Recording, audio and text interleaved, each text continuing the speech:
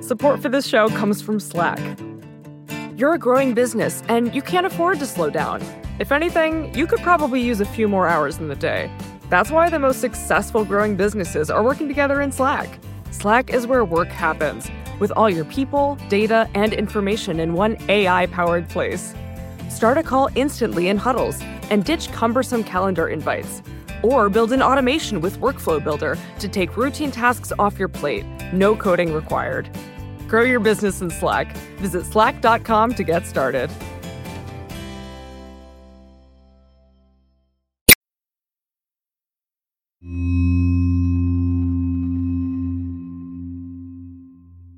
I'm Vox senior correspondent Jamil Smith, sitting in for Sean Ramesford. Back in 1921, if you were Black and lived in Tulsa's Greenwood district, you pretty much never needed to leave. You would find hotels, beauty salons, barbershops, movie theaters, dance halls, pool halls, grocery stores, restaurants, haberdasheries, clothing stores, shoe shine shops, jazz clubs, and a number of service providers, including doctors, lawyers, accountants, and dentists. It was dubbed Black Wall Street, but a better moniker would have been Black Main Street, since these are mostly small businesses and, again, professionals, service providers. That's Hannibal Johnson. He's an author, attorney, and he serves on the 1921 Tulsa Race Massacre Centennial Commission. Now, Greenwood was one of many communities throughout the former Oklahoma Territory that was founded after the U.S. government and others parceled out former indigenous tribal lands to formerly enslaved Black people. That ability to own land set the foundation for Greenwood to become one of the most prosperous Black communities in the United States until Memorial Day of 1921. The incident happened on Monday, May 30th, 1921, which happened to be Memorial Day. Dick Rowland was at work shining shoes. He needed to use the restroom. Tulsa was a highly segregated city. He knew that his options were limited. He knew of a restroom in a downtown building called the Drexel Building on an upper floor. He walked over to the Drexel Building, entered the building, boarded the elevator. Something happened on the elevator. We'll never know exactly what it was, but it apparently caused the elevator to jerk or to lurch. Dick Rowland bumped into or perhaps brushed up against Sarah Page. She overreacted, began to scream. The elevator landed in the lobby. Dick Rowland, frightened, ran from the elevator. Sarah Page, distraught, exited the elevator, and she was comforted by a clerk from Renberg's, a locally owned store. She told him of being assaulted in the elevator. He was concerned and he called the police. She would later retract that original version of the story, refuse to cooperate with prosecutors after they arrested Dick Rowland for the attempted assault. The next day, May 31st, 1921, the Tulsa Tribune ran a story entitled "Nab Negro for Attacking Girl in an Elevator." It was a false narrative of an attempted rape in broad daylight in a public building in downtown Tulsa. A large white mob, mostly white men, gathered on the lawn of the courthouse, and there were rumors among the white mob that they were going to attempt to overpower law enforcement and lynch Dick Rowland. Eventually, a group of several dozen Black men marched down to the courthouse, intent on protecting Dick Rowland from what they thought would be a certain death by lynching. As they approached, words were exchanged between the much larger white group, which numbered ultimately in the thousands, and the smaller Black group, several dozen men. A white man tried to take a Black man's gun. The gun discharged, and in the words of one of the survivors of the massacre, all hell broke loose after that. So the violence lasted roughly 16 hours.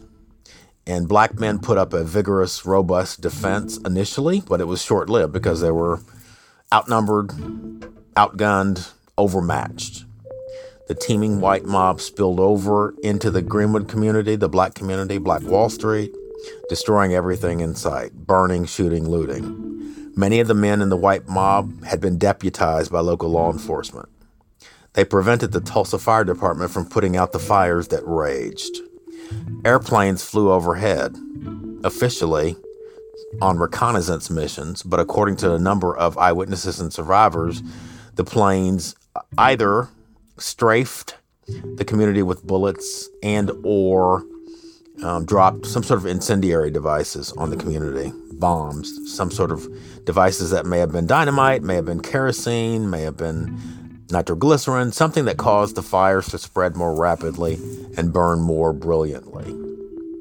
When the dust settled, most people who have looked at this believe somewhere between 100 and 300 people, most of them black, were killed. Hundreds more were injured. At least 1,250 homes in the black community were destroyed, as were scores of businesses and other commercial establishments. Property damage conservatively estimated at the time was $1.5 to $2 million. Again, that's a lowball estimate, but even that translates to well over $25 million today. Many black folks spent days living in internment centers throughout the city, very much like people of Japanese ancestry were interned during World War II.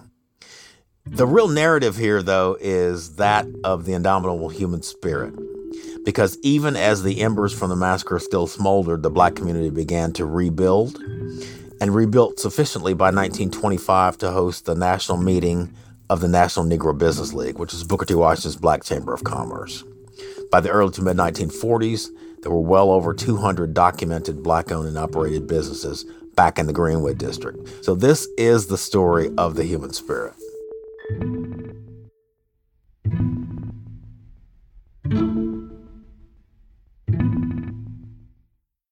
What happened to the black community in Tulsa, this pogrom?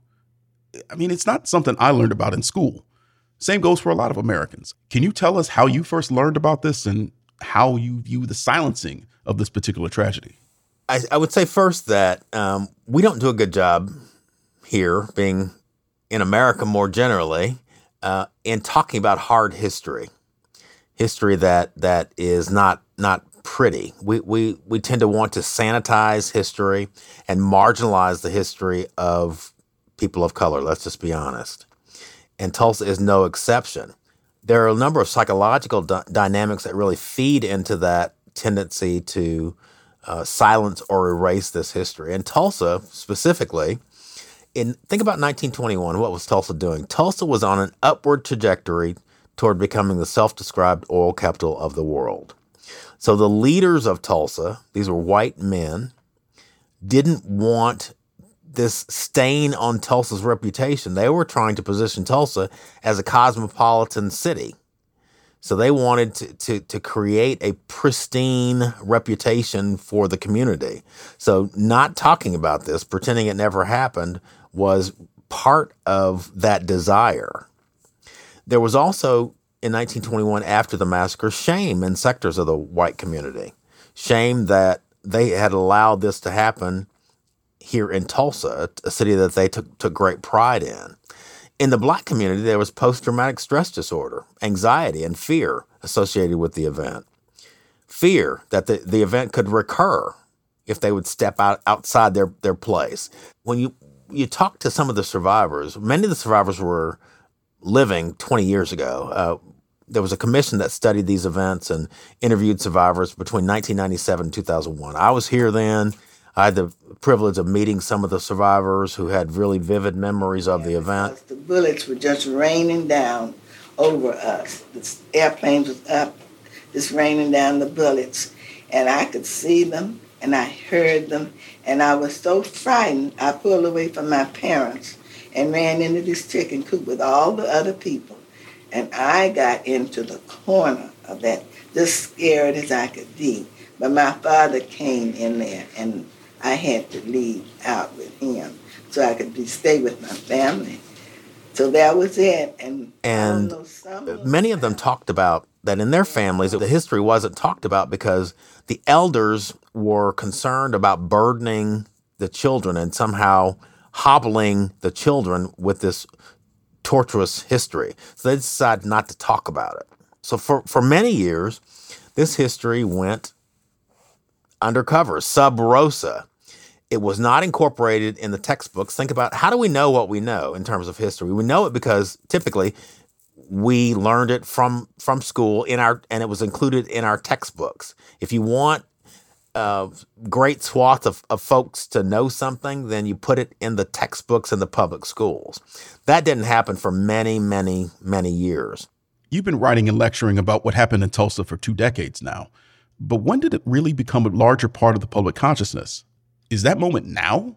Or was it back in, say, 2019 when Watchmen, the HBO show, depicted the massacre in its first episode?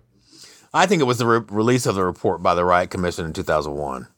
I don't think it's recent events. I mean, there's renewed attention. More people are learning about the history, but there was a great deal of attention given to that report, international attention to the report in 2001.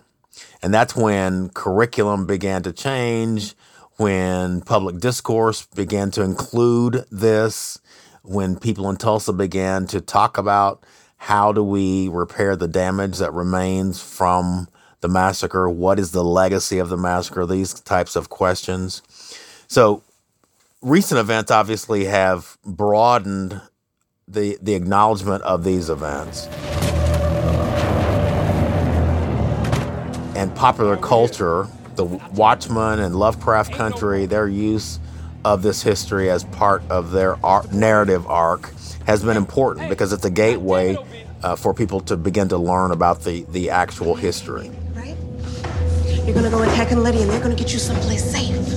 Are you telling the truth? We're gonna be right behind you. Right?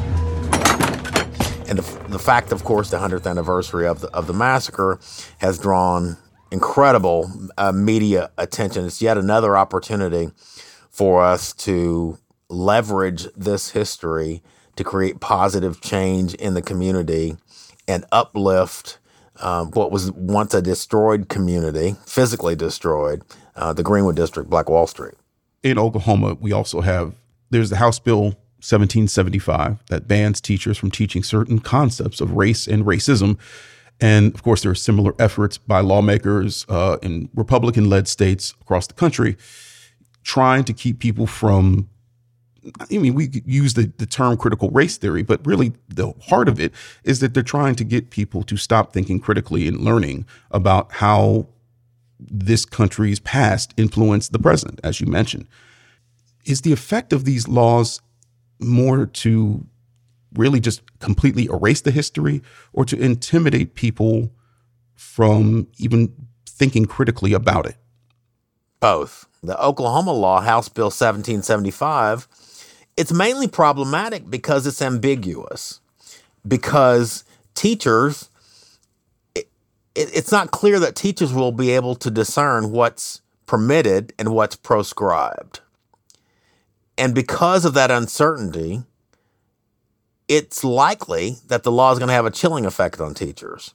They're going to not teach things that they think might be problematic, whether they're told they can or not. They're still going to have some doubt as long as the law is on the books.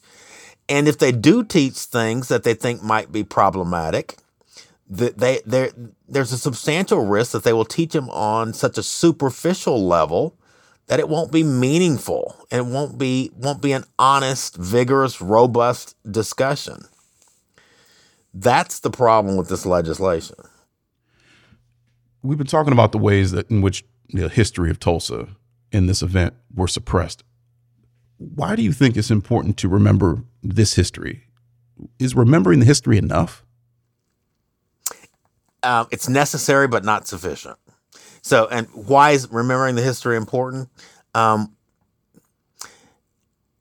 Ask people in the Jewish community why remembering the Holocaust is important. It's no different. It's no different. I think the universal point of all this is that we must recognize our shared humanity. We must recognize our shared humanity. We ignore that imperative at our own peril.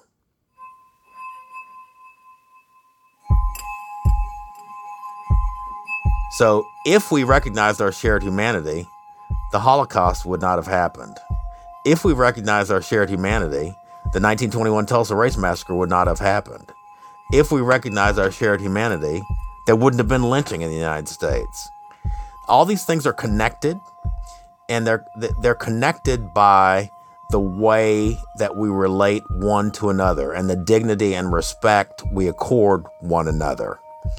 And it is hoped that through teaching this history and teaching the causative factors that bleed into this history, we avoid future missteps.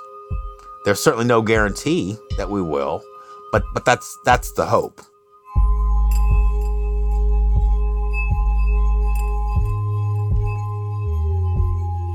Hannibal Johnson is the author of Black Wall Street 100, An American City Grapples with Its Historical Racial Trauma. After the break, a member of Congress tries to open the courts for descendants of the survivors.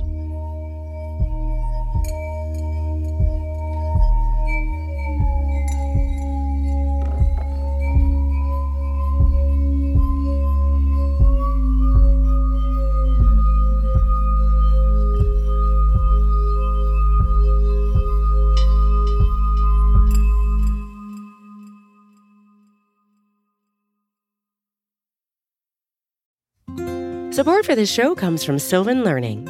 As a parent, you want your child to have every opportunity, but giving them the tools they need to tackle every challenge, that takes a team. Now more than ever, educational support tailored exactly to what your child needs can make all the difference. That's why parents have trusted Sylvan Learning for 45 years as the ultimate teammate in their child's educational journey, instilling in them a love for learning and a passion for reaching the next level. And Sylvan's Insight Assessment can identify gaps in learning and areas that could be of concern for your child. It's a 360-degree view into your child's learning that you can't find anywhere else, and helps ensure that your child didn't miss something in school that might put them at a disadvantage in the future. And right now, it's the best price of the year at $29.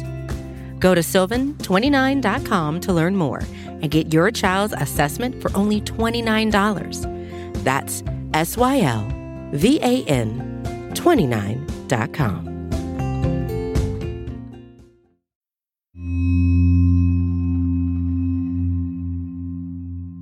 The surviving residents of Greenwood couldn't get back the lives they'd lost, but they tried to get compensation for all the property and businesses that had been destroyed. They filed insurance claims and lawsuits against the city, but very few people were ever paid. In fact, this massacre was investigated early on by a state grand jury. Congressman Hank Johnson, representing Georgia's 4th District. Which concluded that it was a race riot, and the race riot was precipitated by the black people whose community got burned. And so based on that finding, all of the claims that were filed by the Greenwood victims, they were denied any kind of insurance coverage and, of course, any kind of compensation for what had happened to them. Last week, Congressman Johnson introduced the Tulsa Greenwood Massacre Claims Accountability Act, legislation that would give the victims and their descendants another shot at restitution. It's going to take an act of Congress, literally, in order for them to have the courthouse doors open so that they can press their claims in accordance with federal law. Why do we need legislation as a remedy to this problem? Under the law, a case can be time barred because one waited too long in order to assert the claim. And so it's a technical defense that's available to every defendant who gets sued. And so we have to have a law that would waive that statute of limitations period, not for any reason other than the fact that the delay was induced by fraud. And it was not at the fault of the plaintiffs that they could not assert their claims in a timely manner. It was because of state action. So we need to undo that state action. And also give these claimants an opportunity to claim damage under law that did not exist at the time. And of course, this legislation opens the federal courthouse doors, not the state courthouse, but the federal courthouse doors for litigation by these claimants. Right. I think that's an important distinction that you make here, is that you're not guaranteeing any kind of reparation here. You're just simply opening up the available avenues people can pursue this accountability through the courts. You're just making it available to them. Is that correct? That's exactly right. This legislation is not about an award of reparation. It's about opening the courthouse doors so that the claimants can go into court and, in accordance with the law, assert their claims for damages. And the damages that flow from what happened 100 years ago can be quantified. And so the personal property, the real estate, the lives of the people themselves who were killed, the descendants of those who were killed have causes of action to assert for the value of the life of those who were killed. And then when you start talking about the generational wealth, these descendants could have benefited through generational wealth transfer, which did not happen as a result of everything going up in smoke and being denied compensation at the outset. So for all of these years, you can quantify the effects of the loss, and they would be, in my opinion, substantial.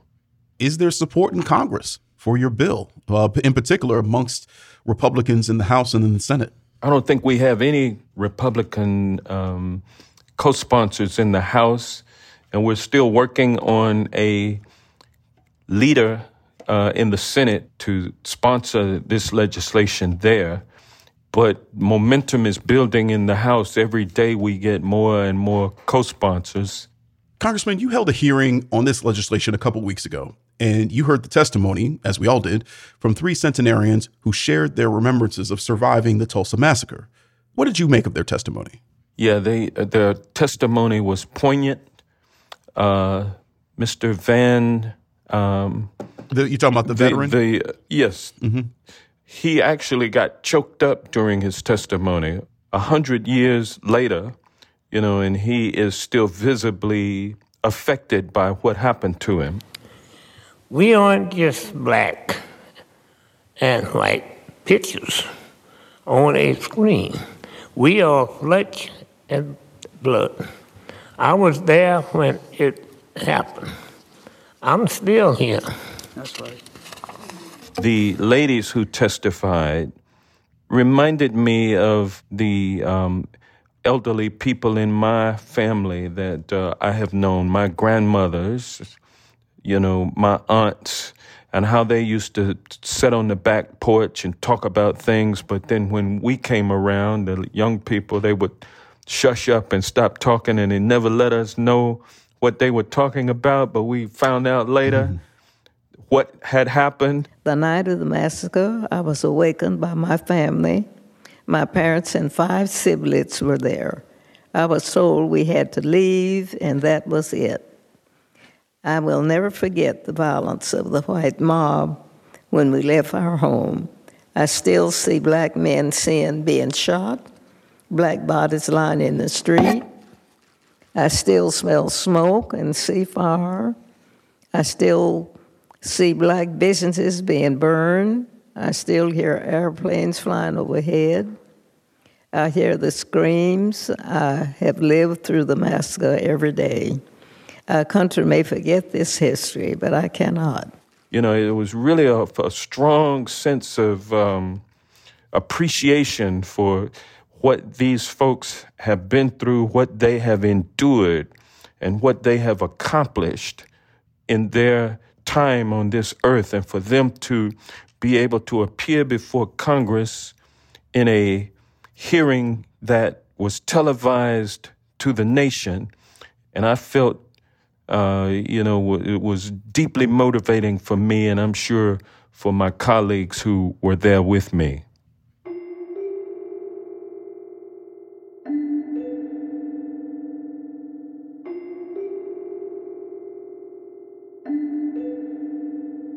Thank you very much, Congressman. I appreciate your time, and I appreciate your work on the behalf of these survivors, and we'll be sure to stay in touch. Yes, sir. You have a great day, and thank you for allowing me to be on today.